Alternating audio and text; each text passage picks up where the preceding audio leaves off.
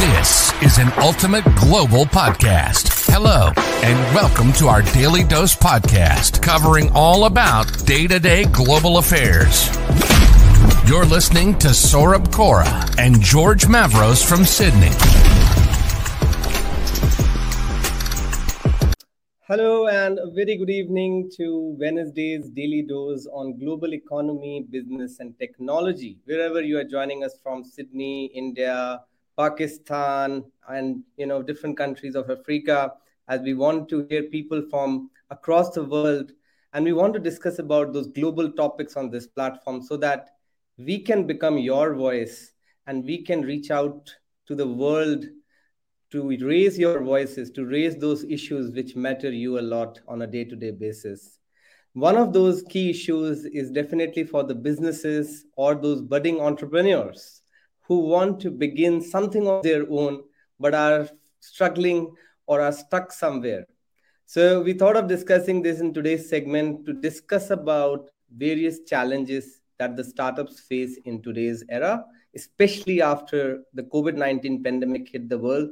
But now we are getting some good news that this pandemic might get over, but its effects will still stay for some time in the near future.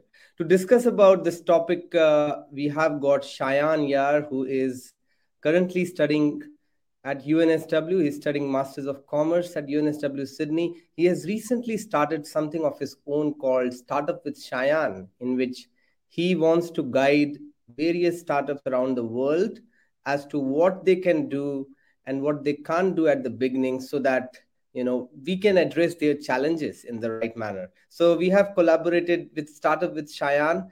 Do show him all kinds of following, and I know that he's going to really do an incredible job because he's already been running his own startup back in Pakistan. So to start off with this conversation, Shayan, I would love to know your initial comments on this topic of the challenges faced by startups. What do you feel are the top challenges that the startups face in today's era? Okay, so I'm going to mainly focus on people who are just starting or looking to start now, because they have been mostly the people that have been reaching out to me until now, since I've made this announcement. So I'm going to talk more about them. So one of the common themes that have emerged from the conversations that we have had with a few people now is the fear that is holding them back. And if you look at the LinkedIn posts that I keep posting regularly, I think it was a couple of weeks back when I had really not announced this Startup with Shayan initiative.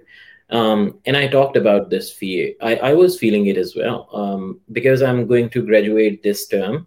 I was looking for different jobs and I was applying for different positions in different companies. And my mentor talked to me and she asked me this question: why are you holding back? Like, I see a great entrepreneur in you. I see that you're ready. You have so many ideas that you have worked on, and you have really intricate plans. So it's not just like you have an idea and you don't have the execution plan. You have the plans as well. So why are you holding them back? What is it? Talk to me. And that kind of jolted me. And I said, look, I'm going to be honest with you. It's just the fear. And I put that in the post as well. And it was amazing to see that it's not just me. It's so many other people who are facing that fear. So this can be fear of like, what if I start and fail? This can be fear of, okay, I'm not the first one or the only one thinking about this. This can be the fear of, what if I'm wrong and I end up losing all my money, or so many other fears. So these three fears that I have majorly mentioned, I would try to address them one by one. First of all, the fear that you are facing in starting something of your own, try to look at it as something that would become such a huge thing that it would become your identity, and your fear should be replaced by an excitement. And if you need help, there are so many resources. You can always reach out to me and I can help you do that. So necessarily you have to replace that fear with excitement, and you can do so with planning and support that you get. The second thing is the fear of losing everything, the hard-earned money. And that's a very real fear. But I would ask this: why do you plan to put all your money in your startup? That's not a good way to start. You should start small. You should preserve your money, or better still, you should be able to get some investment if you have a good plan and you start to put your eggs in a row. So you should be able to raise investments, and that should not cost you a lot of money. So there goes that fear.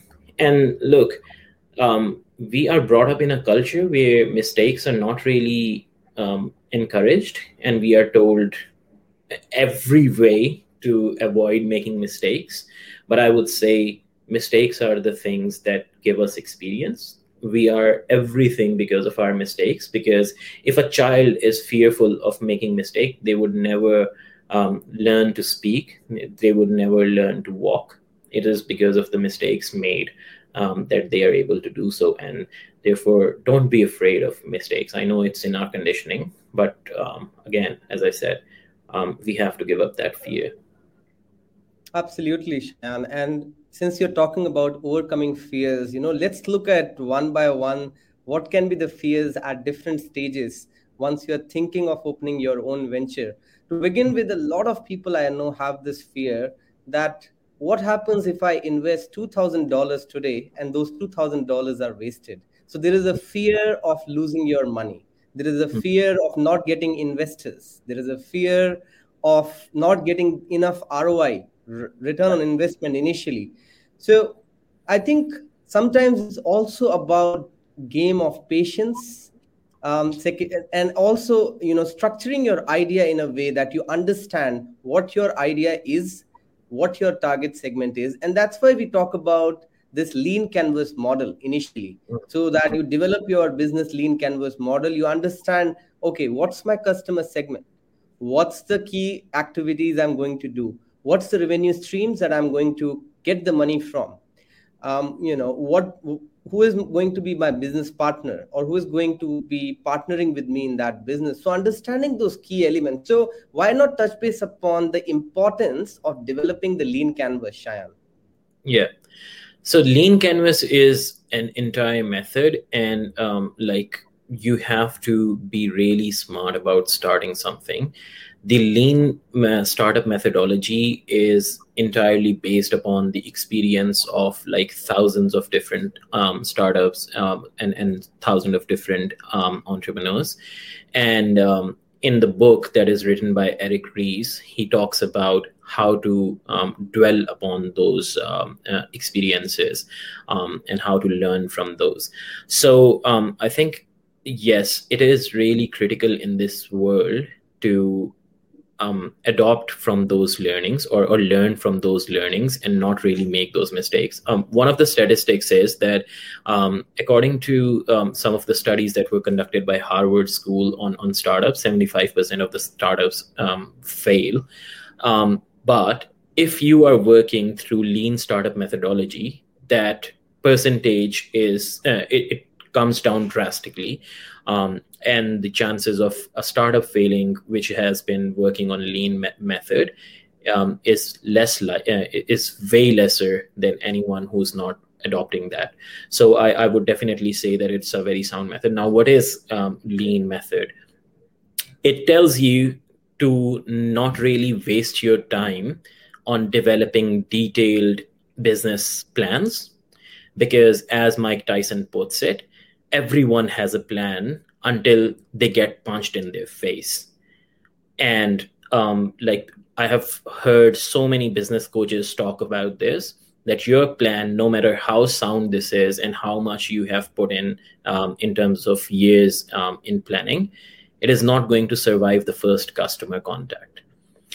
So it's always better, and the lean method suggests that we should not be wasting our time in developing these detailed methods. There should be a very brief plan, which is called a lean canvas, which is a one pager. You should know where what is the problem that you're trying to address, what is it that you are developing as a solution, who is going to be your target customer, where are the revenue going to be generated, and all of that. But that's it in terms of planning.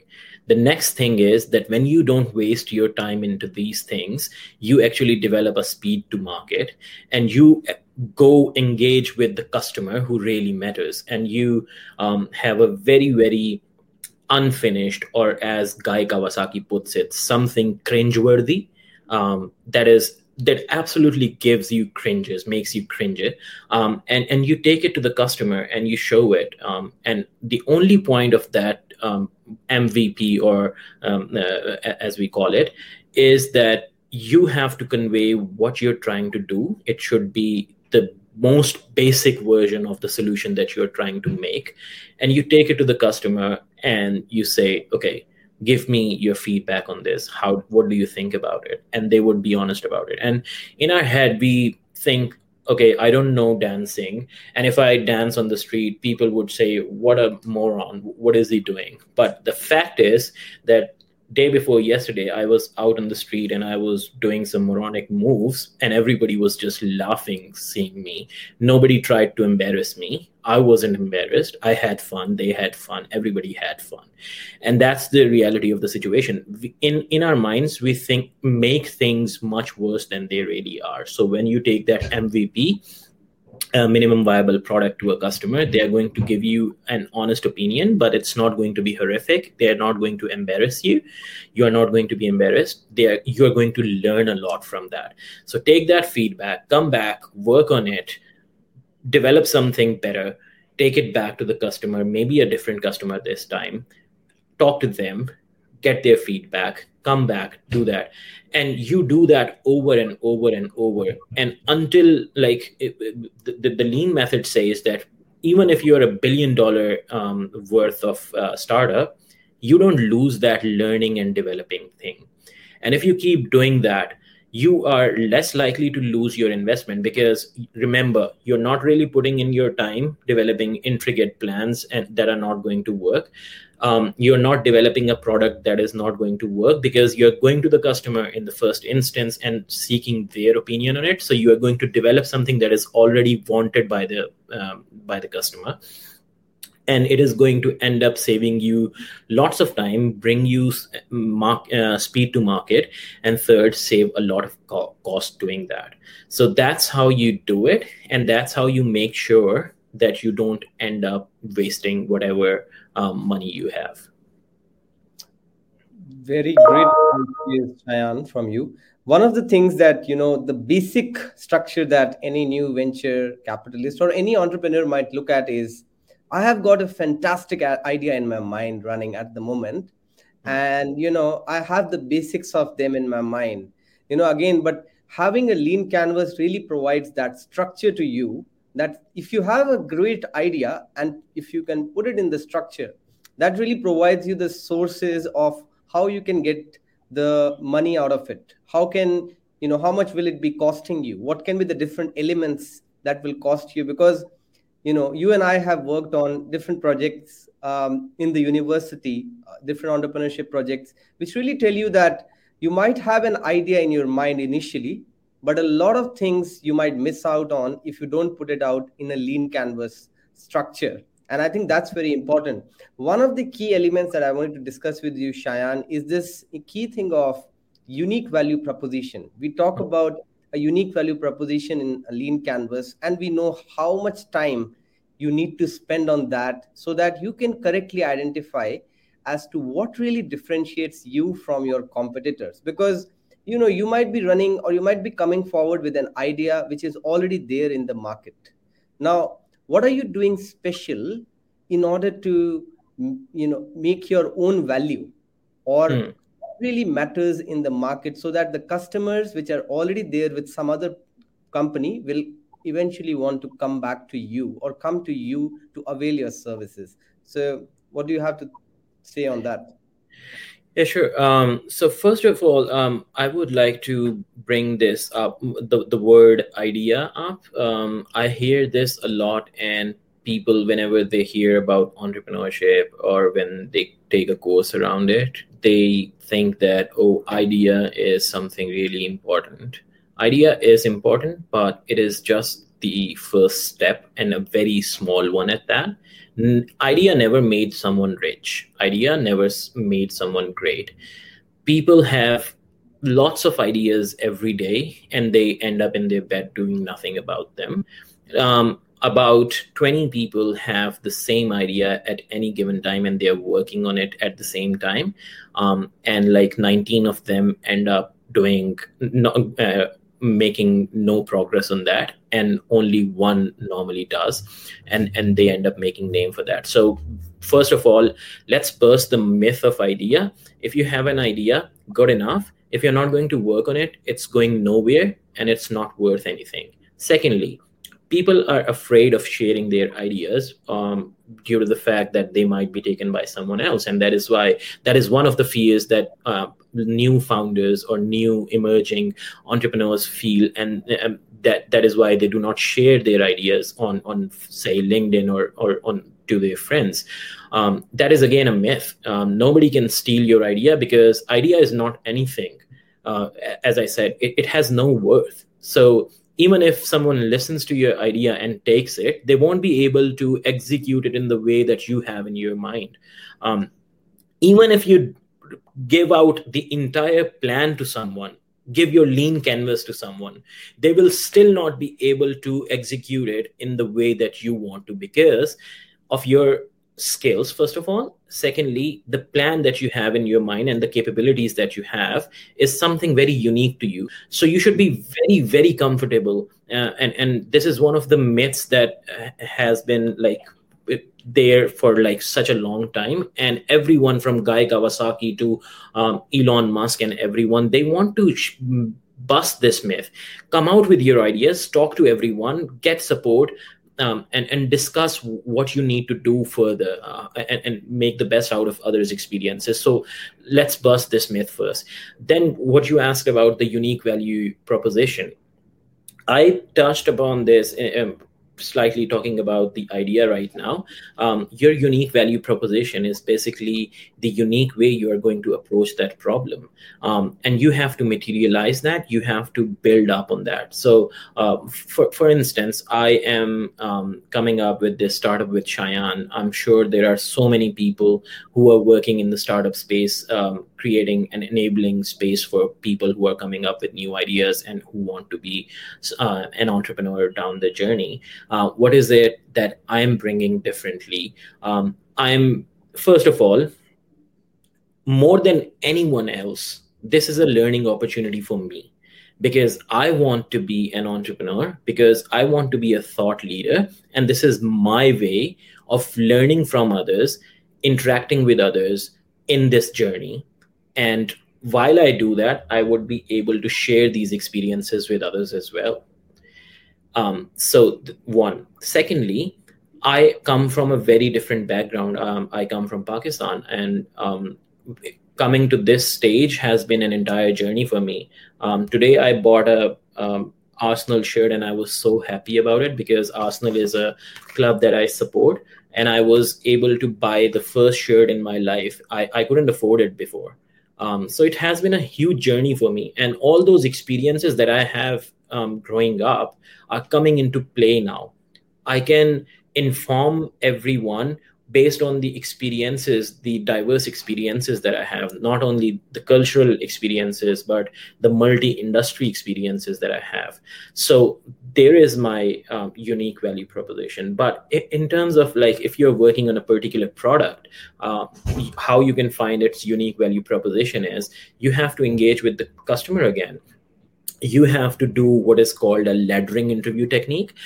You have to engage with the customer using the laddering interview technique or other techniques and find out what their values are. Secondly, you have to find out what the customer needs are that need to be addressed. So for example, if there is a mom who buys your service, she buys it in a context. She doesn't wake up any day and makes a decision to buy your product randomly. She must be in a state of mind. There must be a time attached to that. She must be in a financial condition to make that decision. And you have to find out, like, people worry about getting to know the age, the gender, the marital status, how much they are earning. This is just a very generic knowledge about, or a very superficial knowledge about your customer, until and unless you know the context in which that purchase decision was made and what brought the customer towards you. You cannot find your unique value proposition, because a customer's journey towards that purchase decision is what informs you. And anyone who wants to really understand the unique value proposition and how to define that in product category should look at what Dollar Shave Club did in order to disrupt the shaving industry. I would highly recommend everyone reading that case, how Dollar Shaving Club challenged Gillette, which had leadership over or a hold over the shaving industry for such a long time. Yeah, I think that's a good example. And there are so many brilliant examples. None of the companies were big companies initially. They all started with one customer, and then they grew to, thousands and then millions of customers. That's how you see companies like social media companies like Facebook or, WhatsApp or Instagram. Absolutely. When they came up with some idea, they were not knowing whether they'll be successful or not, but obviously they had their own structures in mind, and they predicted the future in the right way. They understood the requirements of the customers, and these platforms are so popular these days. Now, related to that fact, one of the another questions that I might pose to you is related to digital adoption. Around the world, we are seeing that a lot of new startups are coming up with some sort of technological element into them. It can be AI, it can be, blockchain, or forget about these big terms. They have some sort of digital technology. Even if you see the platform where you have come today, Ultimate Global Podcast, is being broadcasted through StreamYard. We are also using different platforms like Instagram, Facebook to publicize our news. So is it only possible for new companies or anybody who is thinking new to do it with technology, and how important it is becoming now? Because I find that technology is playing a very major role in whichever business you go with, because in the next 5 or 6 years, it's just going to grow exponentially, and there is no sign of decreasing it, isn't it? Yeah. So let me take you back like a couple of decades ago, where the customers mostly used to walk into different shopping malls or grocery stores and big departmental stores and used to buy a lot of stuff. But over the years, we have seen a great transformation, and now the footfall in these shopping malls or departmental stores has decreased, and that's an established fact. Anyone who wants to look at it can look at the foot traffic figures in Walmart or Costco or any of these, and you see, on the other hand, there is an increasing number of customers on your e-commerce platforms, regardless of what platform they are. Consolidated number is increasing, right? So a business has to go always where the customer is, and that is the lean principle. As I just said, you have to follow the customer, and so it doesn't really make sense for businesses in this age to not follow the digital trajectory. I remember that we were having this conversation with the UNSW employability in a focus group today earlier, and they mentioned something. They posed a question to us: where do you think the employment industry would be in 40 years from now? And everybody said something about technology, like teams would be much more diverse and spread around the world because of the digital connectivity that it would offer. And the economy would be much more gig-based than it is right now. Big companies would not be there. So you see that technology is a big disruptor, and you just cannot deny that. And in order to grow exponentially in a short span of time, the only strategy that you can have right now that can guarantee such a fast growth is through technology. If you are not good at technology, then you have to get someone who is good at technology. We are living in a period where most of us have the basic technology skills, and that should be good enough when you're launching something. And for example, can I ask you, when you were not really running this podcast, did you know about StreamYard or any of the technological stuff? How did it work? What you would have to do? So I was bringing in 5 months of experience of running a student podcast into this experience. So I had researched a lot of things which goes into the back end of what really makes it successful. But StreamYard was something new to me, and StreamYard was something which I tried here for the first time. And, I went wrong in the first 1 week. There were a few technical glitches, few things which went wrong. Then I relearned from that, and I came back and corrected my path. And that's how it happens. Whenever you are trying something new, mistakes happen. But even for our professors who are new to digital learning and online learning thing, they make so many mistakes when they're trying to deliver a lecture on Zoom or Blackboard, Collaborate, whatever. And that is very natural. So I would say that given the basic level of technology, technical skills that we are very well placed to learn from that and get to know any tools that might come in handy. And if someone is not in that position, I remember that there are certain what you can say marginalized categories or communities, especially in our country, especially in the rural areas of our country, who might not have access to such technology, and therefore they might not be very well versed in using these technologies. So they are definitely at a disadvantage, and therefore you see very focused efforts on building up technology. I was in a huge project, part of a huge project where we were trying to build a freelancing system for rural communities in Pakistan and trying to bring them into that digital economy. So definitely concerted efforts need to be put there, but there is no escaping from digital. Absolutely. And digital is something which most of the companies or anybody who is thinking of beginning his own venture, his or her own venture, needs to think about that before they think of any idea. They need to think, how can they bring in the digital, element into their idea. Another thing, I just attended a lecture, as I just told you, in which there was an interesting question. I thought of bringing that question into the picture here as well. And I thought that it can be a question for a lot of people who must be listening to us, as to how can they find a co-founder. It seems to be a very childish question, but I must say that it's a very difficult question to answer, because how to find a person whom you can relate with in the same way as you do the things.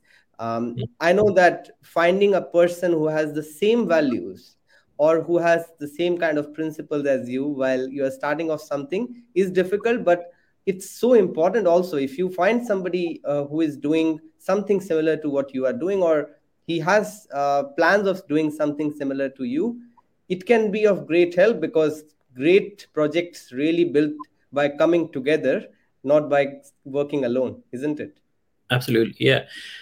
Look, when you're a founder or a CEO of a company, even if your company has just one customer right now, you have to think of it as like a CEO of Microsoft or Apple.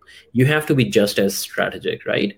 So if Steve Jobs or if Satya Nadella or anyone of these big CEOs, if they were picking out a COO for working alongside, what would they do? They would not look at their immediate family or friends just because they are the most convenient sample that you have and pick out any one of them to join the forces with them. No, they would be very strategic about them. they would first of all look at what their company needs. So that's the first thing. Does your company need someone who has financial skills? Does your company need someone who has technical skills?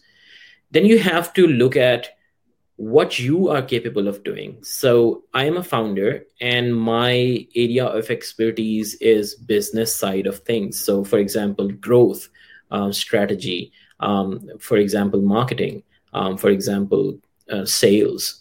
These are the areas that I can take care of and that I can excel in, given that I put my best efforts into it. But if I try to do financial stuff, I would not be as good at it. No matter how I tried, it would take me a very long time, and time is not the luxury that startups have if you want to excel at a quick pace. So once you know what you are capable of and once you know the needs of the startup, then you would start looking at people who can address those needs that are there for your startup immediately. And these needs would then be complementary for you. So for example, if you, like me, are a marketing person or a salesperson, then finding someone who's from finance background or a technology background would actually make a team that is complementing each other, and adds to the skill set. And therefore you would be able to address much wider array of problems going forward. However, if I look into my social circle, I would have mostly people who are from the same degree background. They have learned the same skills, and they have very complementary skills to me. And if I add them as a co-founder, they would not be able to address a lot of, like, a wider range of problems that I would have going forward. So that would not be a good strategy. That's true. I think also we can also look at the other side of the coin, Shayan. It's also about what can you outsource and what can't you outsource. There might be some great minds coming together, but then it depends on what kind of financials you have at that time, what kind of things you are looking to get funded in your projects, and what can you outsource. This was my another question, that you have collated everything. Now we have the business canvas model ready in front of us. Now the next thing I'm looking at is, I have created a list of tasks for myself in this idea. What can I outsource out of this, and what can I retain within my own team? That is another critical question for teams to answer, because we are completely confused at most of the times that we have got IT, we have got HR, we have got marketing. Now, I think I can do everything, but if I end up doing everything, we would not be able to focus on the business growth. So it's better to outsource. But when you try to outsource, there is another big thing coming into picture, is financials. If you try to hire somebody, it will cost you something, right? So how do you manage that trade-off between what to outsource, what not to outsource? Okay, so if you're thinking about outsourcing, or you're at that stage, first of all, congratulations, because you have got some customers. That is why you are probably looking to outsource things. And that is a good news. It normally comes at a stage where you are like, you already have a few customers and you're selling products or you're selling services, and therefore you are at a growth stage now. And if you're at that stage, then I would suggest having that same mindset that I talked about in selecting your co-founder. First of all, you have to strategize and look at what are the key strengths that you and your founding team has. What is it that you are very good at? These would become your core competencies. So keep those core competencies with you. And anything that does not fall in that core competency would go out towards outsourcing. And there can be two alternatives. First of all, if you want to do something in-house, you might hire resources for them, who would always cost you something, because you're hiring an additional hand who can do that stuff. So, for example, let's take the example of a company that provides offshore services to a company based in Australia. They are based in India somewhere, and offering offshore services. So the founding team, they were very good at marketing, so they developed different um, their marketing services, and that was going well. But now your customers start demanding some technical solutions as well. So you're trying to get more business out of them. And there are two ways of going now. You can either hire a technical team in-house, or you can partner up with another business that excels at, or their core competency is the technical side or offering technical help, and you can offer them business for a commission or something, and you can give them business. So first of all, in every case, there might not be a cost attached to it. You can actually be making money. Like, for example, I know so many, I did this myself as well. I was getting freelance business from Australia and from UK, and I used to outsource it all the time to different freelance writing people who were a bit junior than me. So I had my higher rate. I charged my customer at a much higher rate, and I would just disperse it along like a bit lower paid freelancers, and I would make that difference, keep that difference, and that would be my profit. So that's one way of doing it. The other is the manufacturing industry, where you might need to get the product manufactured from someone, and in that case you will have to pay someone. But again, it's not an option for you to develop that capacity in-house, because it might just cost you a lot more than what you would pay them for manufacturing it. So yeah, that should not be that much of a difficult decision, I think. Yep. And I think it's very important at the early stages for people to also understand that it might not be easy for you to win the trust of your customer segment that you are targeting. There might be times when you might feel dejected, or you might feel that the idea that you had, or the assumption that you had, went slightly wrong. Now, one of the statements which the co-founder of UGP says, George Mavros, he says that you might have started by going towards the north pole of the site. You had an idea aligned to the north pole, but now you're thinking that your idea is probably not north, it's aligned towards the northeast or the northwest. That's fine.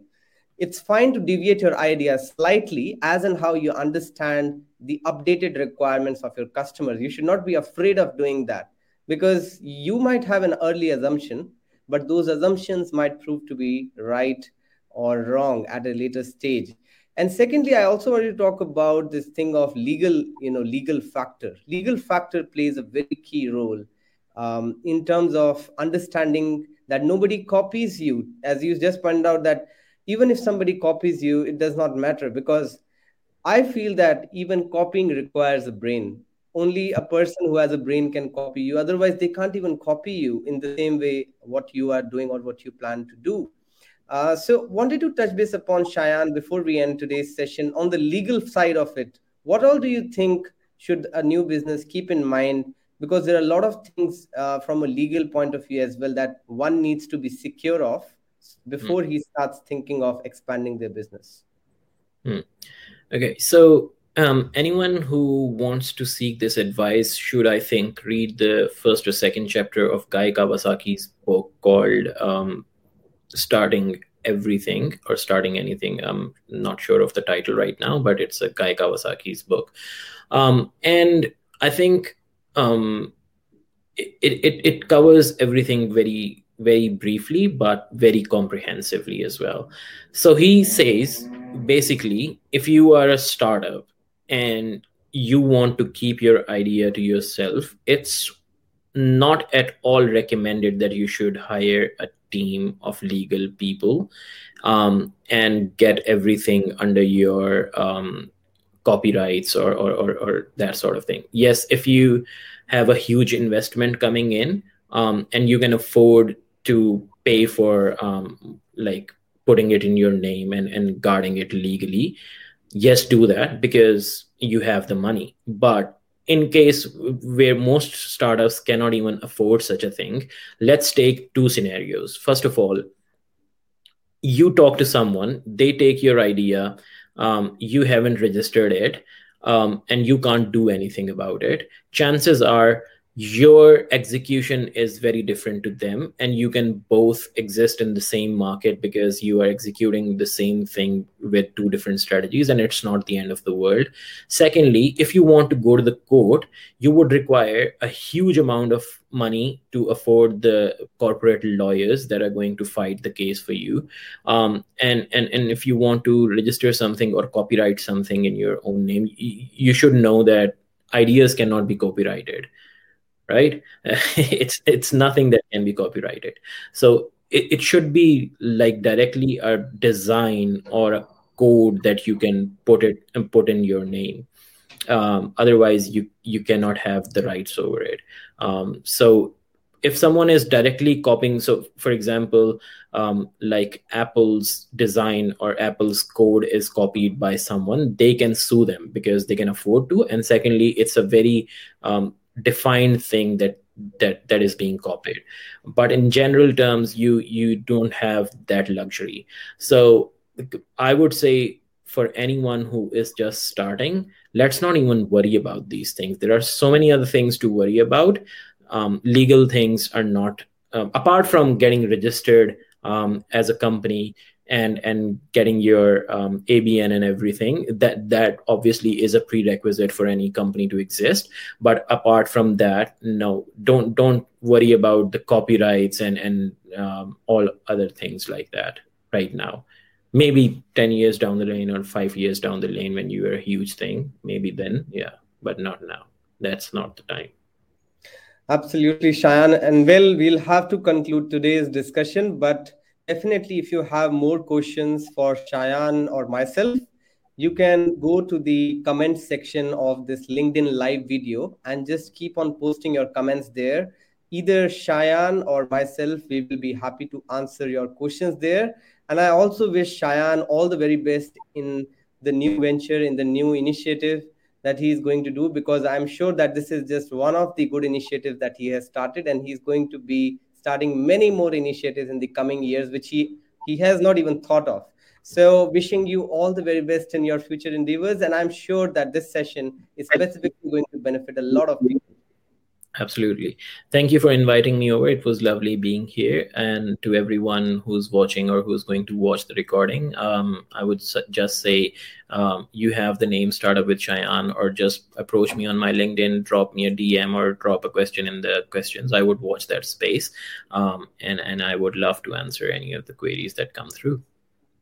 Thank you so much. And also, especially for people in Sydney, Ultimate Global Podcast is doing something special in the coming days. We are going to start with our own meetup groups where we will reach out to you in different public segments in Sydney. So if you want to catch up with us, have a discussion with us, we want to reach out to you through those discussions, because at UGP, we feel that every conversation can lead to a value, and every value can lead to a tangible result.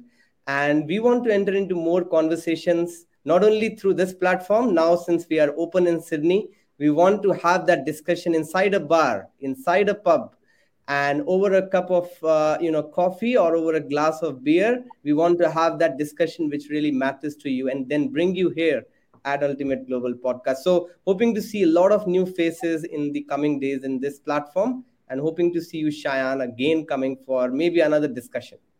Definitely. Thank you. Thank you so much. Have a great day, everyone. You too. Bye.